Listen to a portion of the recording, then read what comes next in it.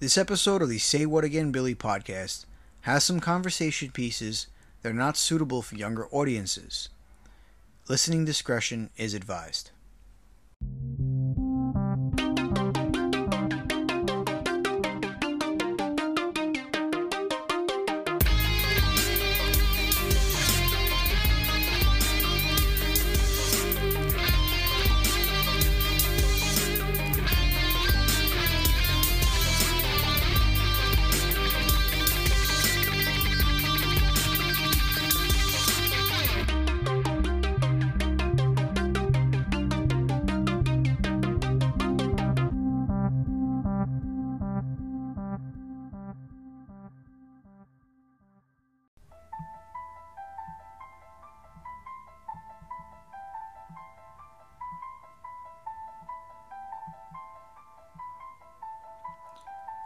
Hey everybody, welcome to another episode of the Say What Again Billy podcast.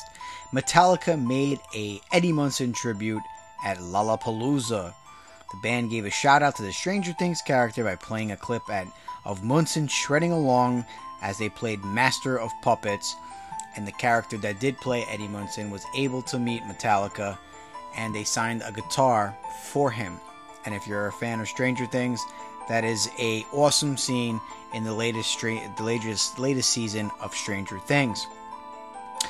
If you're wondering, and that's actually all I have as far as paranormal news, and if you're wondering why I have the Exorcist theme playing in the background, it is because today's episode is themed about something that I have touched on in other episodes, but have yet to really talk in depth about, going on almost season 3. So before we get into that, we are just a few episodes away before season 2 concludes, and then we'll have a brief break because I just went on vacation and started filming again. But for season 3, I'm coming in with some different ideas and a lot of new material and some different things for the podcast, and we'll be taking like a week or 2 break. I'm going to come back with a lot of new material, but in the meantime, I want you guys to enjoy the last few episodes of the Say What Again Billy podcast. And if you're wondering where you can find more information and more things about the podcast, I am on Instagram at SWAB_podcast, and that is on Instagram. Everything I post and everything in regards to the podcast and paranormal news, and even our new uptick and investigations, bringing back my old ghost group, the IUH. Everything can be found on SWAB_podcast on my Instagram. So give me a follow. I'm trying to get to 1,000 followers. I'm only a few shy, and it means the world to me that I have my, return listeners, new listeners, everyone that enjoys the paranormal. So just kicking it off a little early here, because this is a lot to talk about on this episode. I wanted to touch on a lot of things as far as demonic possession. And if you are I would say old timer like me, even though I'm not really that old, 35 years old, and this December I'll be turning 36. The one movie that scared me to actually watch is The Exorcist, and later on, The Exorcism of Emily Rose. Something that I'm just very horrified of, because, when it comes to paranormal and going on ghost investigations and all that, I was never really afraid of going into a haunted house or going into a graveyard and walking around and doing an investigation. And to this day, I've yet to ever do it. But I always say to my friends and family that I would never really be afraid to go into an abandoned, asylum or sanctuary or haunted house and spend the night by myself, even though it is against the paranormal rules to do so. They really do say use the buddy system when you go on paranormal investigations. And but if I had to do something like that and it was a once in a lifetime opportunity, I would 110% do it. But I wouldn't be afraid, and it would be something that I like, that feeling of being afraid and having that, your heart is thumping and you got that adrenaline rush, and you're extra cautious, and you're looking around and your mind's playing. I kind of like that, just like there's thrill junkies that like jumping off bases of buildings and skydiving and doing all that stuff. You have your speed demons that like to be in a car and driving at 95, 100 miles per hour. I'm someone that likes to partake in things that are scary. And the paranormal investigation aspect of this field that I talk about, that's something that I like to do.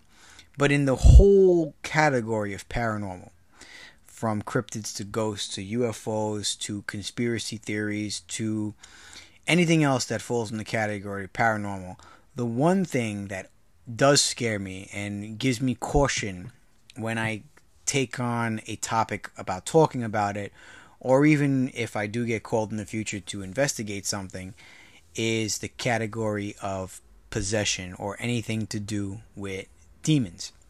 Now, I've touched on this topic in season 1, I believe it was, when I talked about types of hauntings, because the demonic thing or category would kind of fall into types of hauntings, because you have so many types of hauntings, like intelligent haunting, residual haunting, and then you might fall into a category where things are not in those two other categories and something is demonic and something evil is going on, and that would really tend to fall into the demonic possession. So I wanted to actually go on with a theory about it, and also talk about one of the more famous cases about demonic possession, and that would be the real life story of Emily Rose. The Emily Rose story was a true story. It was something that was adapted into a movie. The names were obviously changed. I've covered it in depth, not really that far in depth, but I've covered it on the Types of Haunting episode, and we're going to go talk about it a little bit more today. But to get started, now, the movie Emily Rose was a movie that I couldn't watch, because there are things in that movie that I heard about, and hearing about it from friends and family that have actually seen the movie, I was like, what, this is too much for me to watch. And to this day, I've actually never watched the movie, because I feel if I watch it, I'll just have some really bad sleep. I'll probably be thinking about things at night, and I tend to think about, I guess like a lot of people, I tend to think about some crazy things at nighttime, before I go to bed, scenarios and things like that. And if I watch the Emily Rose Exorcism movie, I really do feel like I would be thinking about crazy things and not be able to fall asleep. So, but the real tragic story of Emily Rose, and this is how she got into this demonic possession, it goes like this. Her name was Anneliese Michel, and she was born in Bavaria, I believe in 1950 or 1951 or 2. It was the early 50s. And she was actually raised by a Catholic family. The family was heavy into Catholicism. And at the age of like 15 years old, around there, she started experiencing seizures. And she was diagnosed by doctors that she had epilepsy. And she was put on meds to help control the seizures that she was having. And the medications didn't really work. And her behavior of the seizures started to become a little bit more of, a little bit worse. And because of this and her family being so high and heavy into the Catholic faith, started to seek help from the outside. Now, when her symptoms started to worsen, she actually developed a extreme like negativity or diversion from anything in regards to Christianity. And she also, when she started kind of eluding the Catholicism aspect of her religion, she reported to her mom and dad that she started seeing these faces and hearing voices talking to her. And she would do these erratic movements in her room nonstop. And one of the movements that she did, which is something that you tend to do before entering a pew at a church, and a pew is the rows of seats in a church, and that's the I guess the definition of it, the Catholic or church jargon of it. She was doing genuflecting. Genuflecting is like a kneel that you do before you enter the pew, and she started doing these non-stop throughout the day, until eventually, with this erratic behavior that started, she ruptured ligaments, tore ACL, and hurt her knees from doing this. And after doing this, she acted more erratically, and her parents reported that she started eating insects. And the behavior was looked at by doctors, and they thought that this young girl was going nuts. And the doctors said that it could have been she was just going nuts, or it was from the medication that she was taking from the seizures or the epilepsy that she was, reported to have. And the family made the decision to actually reach out further and find these two priests. I believe one was named Ernest and Arnold Renz. And these were two people that were in the field of Catholicism and exorcising demons. Now, when Annalise eventually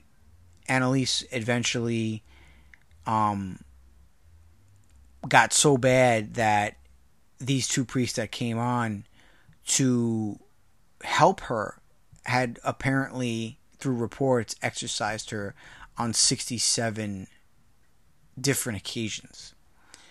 And during these periods, the Washington Post actually confirmed that she'd often name the demons that were inside of her. And even these demons, quote unquote, would answer questions explaining what was wrong with the church and why these specific demons that were inhabiting her were in hell. And these conversations, some recordings, are actually online. You can hear these recordings and go on YouTube, and they're the actual, recordings of the Emily Rose exorcism. Now, what eventually happened, and going into paraphrasing, continuing to paraphrase, and tell you the story. What eventually happened was, when she was enduring all these exorcisms, which was anywhere reports from 60 to 70 of them, the conditions were worsening. She was slipping into depression. She was eating bugs. She was genuflecting. She was tearing ligaments. And these two priests, Arnold Renz and Ernst, came in to help, and these exorcisms weren't helping. And after talking to these demons, which these priests ended up saying that there were 6 different types of demons living in the girl, one of which was Lucifer himself, Cain, Judas, and even some said that there was, Hitler himself in there. 11 months and 67 exorcisms later, Annalise, her body, succumbed to death. And when official medical examiners came to examine why she died, the report came back that she died of malnutrition and dehydration. And at the end of her life, at just 23 years old, she weighed only 68 pounds. Now, because of this medical report, her parents and the two priests were put on trial, and they were found guilty of negligent homicide, which basically means that the court believed that her mother and father didn't do what needed to be done to feed her and didn't care for her, and then the priest actually played a part in that. And the defense team for the priest and the family argued that demons were real and the exorcisms were actually, in fact, legal as far as religion. Their proof in court was they played tape recordings of the demons arguing, and all parties were still found guilty, but were given light sentences with no jail time. The Catholic Church responded by pushing the Vatican to take more stern takes on what could be demonic possessions and training to priests so that they could avoid this situation again. The parents believed that the exorcism and death of their daughter was the only outcome that could happen. And in 2005, after the movie The Exorcism of Emily Rose, Anna Michelle, the mother, told Telegraph, which I believe is a United Kingdom's paper, God told her told her to exorcise her daughter's demons. There's also a rumor or side story, which was apparently in the movie, that Mary, the mother of Jesus Christ, came to her in a dream and asked her if she would essentially want to go through this. And I don't know how true this is in the aspect of the case of Annalise, but asked her if she wanted to go through this, and she said yes to Mary, and then endured pretty much hell. Now, online, if you Google the real Emily Rose exorcism, and hear the story of Annalise Michel, that, and I'm pretty sure it's Michel because it's the way it's spelled. You could actually see the deterioration of her as a healthy young 16, 15-year-old girl when this started to when she was 23 years old. And I mean, it's something that you don't really see unless someone is severely medically sick. And according to the doctors, they really couldn't figure out after diagnosing her with epilepsy what was going on. And the deterioration, it comes into factor with, bags under the eyes, severe weight loss, and convulsions, and doing crazy things. Now, I'm sure if doctors now today, to this day, would see a girl and they started speaking different languages and the voices changed, something would happen. I feel like this wasn't covered at the time due to the time period that it took place in. And to this day, I still don't necessarily believe that if something like this happened, the news would carry it, because I feel that all these quote-unquote Bigfoot sightings and other paranormal happenings, except for the, UFO stuff, I feel like the news suppresses it for a certain reason. Even though there are videos and certain things out there that really can't be explained, and there are a lot of paranormal things that have happened that actual scientists, those who study photography, videography, audio, anything with audio, certain things can't actually be explained. And I feel like the news kind of censors things of paranormal to not cause mass hysteria. Believe it or not, contrary to what my previous podcast episode was about. But in a nutshell, this is the story of Annalise, the real Emily Rose, and it was one of the most documented cases of demonic possession, where she was apparently possessed by multiple demons, including possibly Lucifer himself. And it was made into a movie, and right up there with The Exorcist, which was based on a true story, but The Exorcist real story wasn't with a female, it was with a boy. Now, I had a theory when it comes to demonic possession that maybe we aren't catching all of the demonic possessions out there. You don't really hear about it. But then you kind of do. And this is going to get into a little bit of a deep subject because of something that I experienced with a friend. Now, you hear a lot about depression, and you hear about suicides, which is a word that I don't like to really say out loud for reasons that I can touch base on. But I was reading something along the lines in the last week or two about, there's no real medical evidence that suicide is something that is a disorder that can be anything wrong with chemicals or your mind in the human body. That and there's really no medicine that can really help one that is depressed.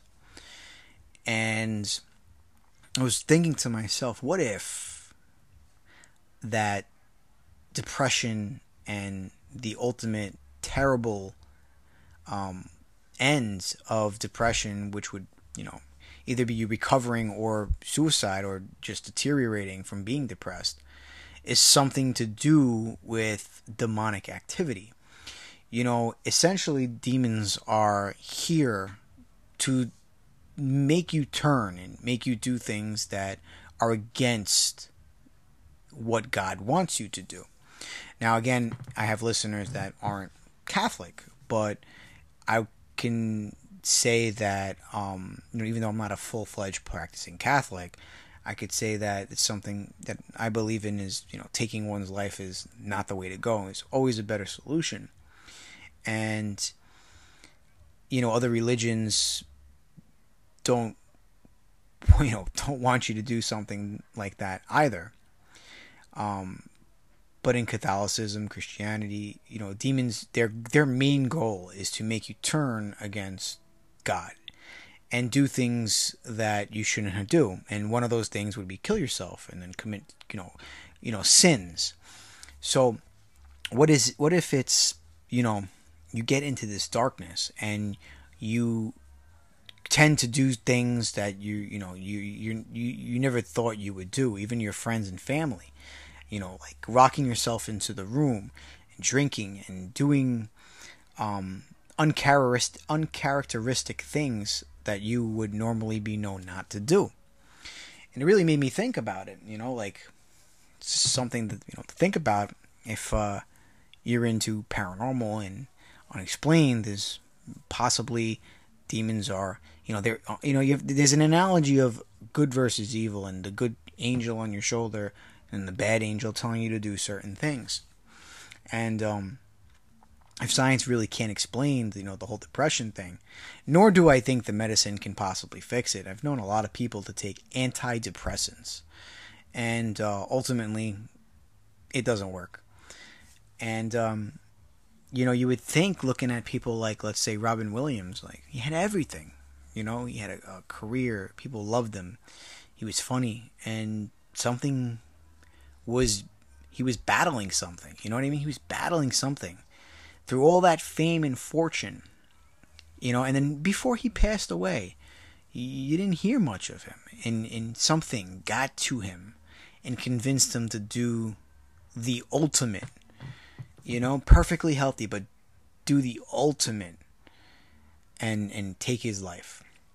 And, the reason I don't like talking about suicide is not only is it something, it's morbid, But I had a friend close to me that took his own life unexpectedly, and I had been with him, just a week and a half, 2 weeks prior to when I received this news.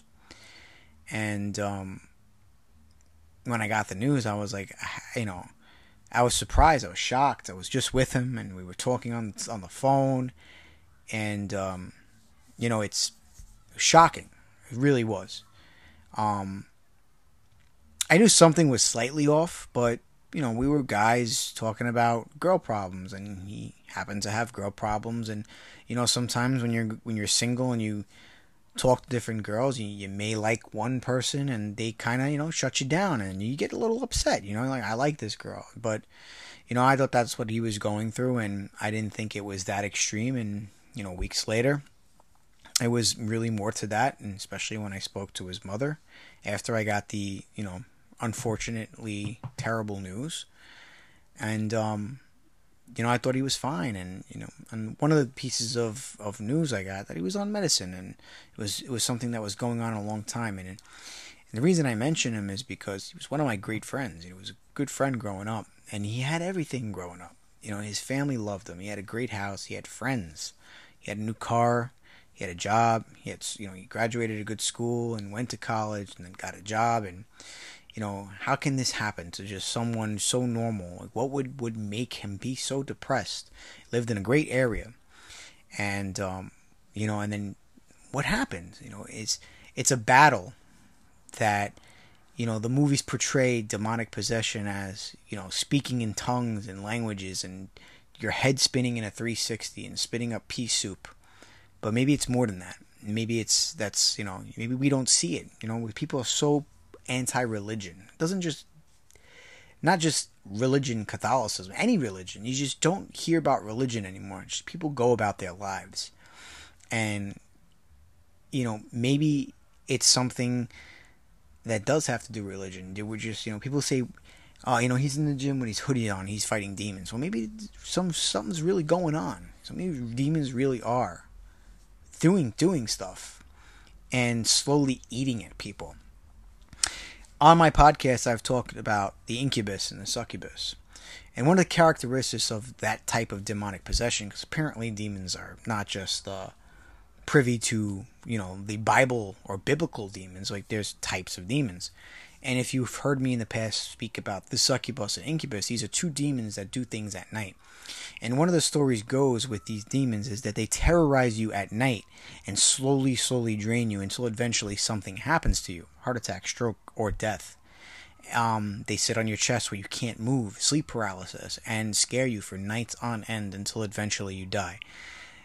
Who's to say that another way demons can get to you or get to you and reach their final goal, besides turning you away from your practicing God or your religion, is to not only take you and switch you over to a different religion or their dark side, is to make you take your own life. And it's something to think about, because I believe in the whole ghosts and UFOs and alien things, but the one thing is I do have a little faith left, and demons scare me for a reason, and that's because I strongly believe there are things out there, good versus evil. And the line in the Bible that he banished them, and he never really said in the Bible he banished them to hell, and that could possibly mean that things we see, bad, negative things, stories, horror stories of murderers, and even depression and people taking their life, could be these demons that walk on earth. So I want to end off with giving the suicide prevention hotline, because no matter how hard and bad you think life is, things do get better. There is always a light at the end of the tunnel. Things will never go bad and stay bad. Things do turn around. People care for you. People would rather hear you cry and talk to them than see you lying in a box and then eventually have to bury you. And believe me when I tell you from experience that it's the hardest thing to see someone you love and you were friends with be gone forever and not have known that you could have helped them. Because I feel that I could have helped my friend out. I could have. I feel like I could have. And I never knew. He never told me. He never talked. He held it in. And that's not a battle you have to go through by yourself. So the National Suicide Prevention Hotline is 1-800-273-TALK, and the website is www.suicidepreventionlifeline.org. And this has been another episode of the Say What Again Billy podcast. And if you want to find me on Instagram, my Instagram name is SWAB_podcast, which is short for the Say What Again Billy podcast. I like to thank the Anchor app for giving me the opportunity to have my paranormal podcast. And if you're looking for a way to get your podcasting idea out there, you should try Anchor by Spotify. It gives you all the tools you need and everything you can follow on there to walk you through performing and filming your podcast and getting it out there to outlets like Spotify, Apple Podcasts, Google, and many other outlets that you listen to podcasts on. So if you have a podcasting idea, download Anchor by Spotify. And until next time, this has been another episode of the Say What Again Billy podcast.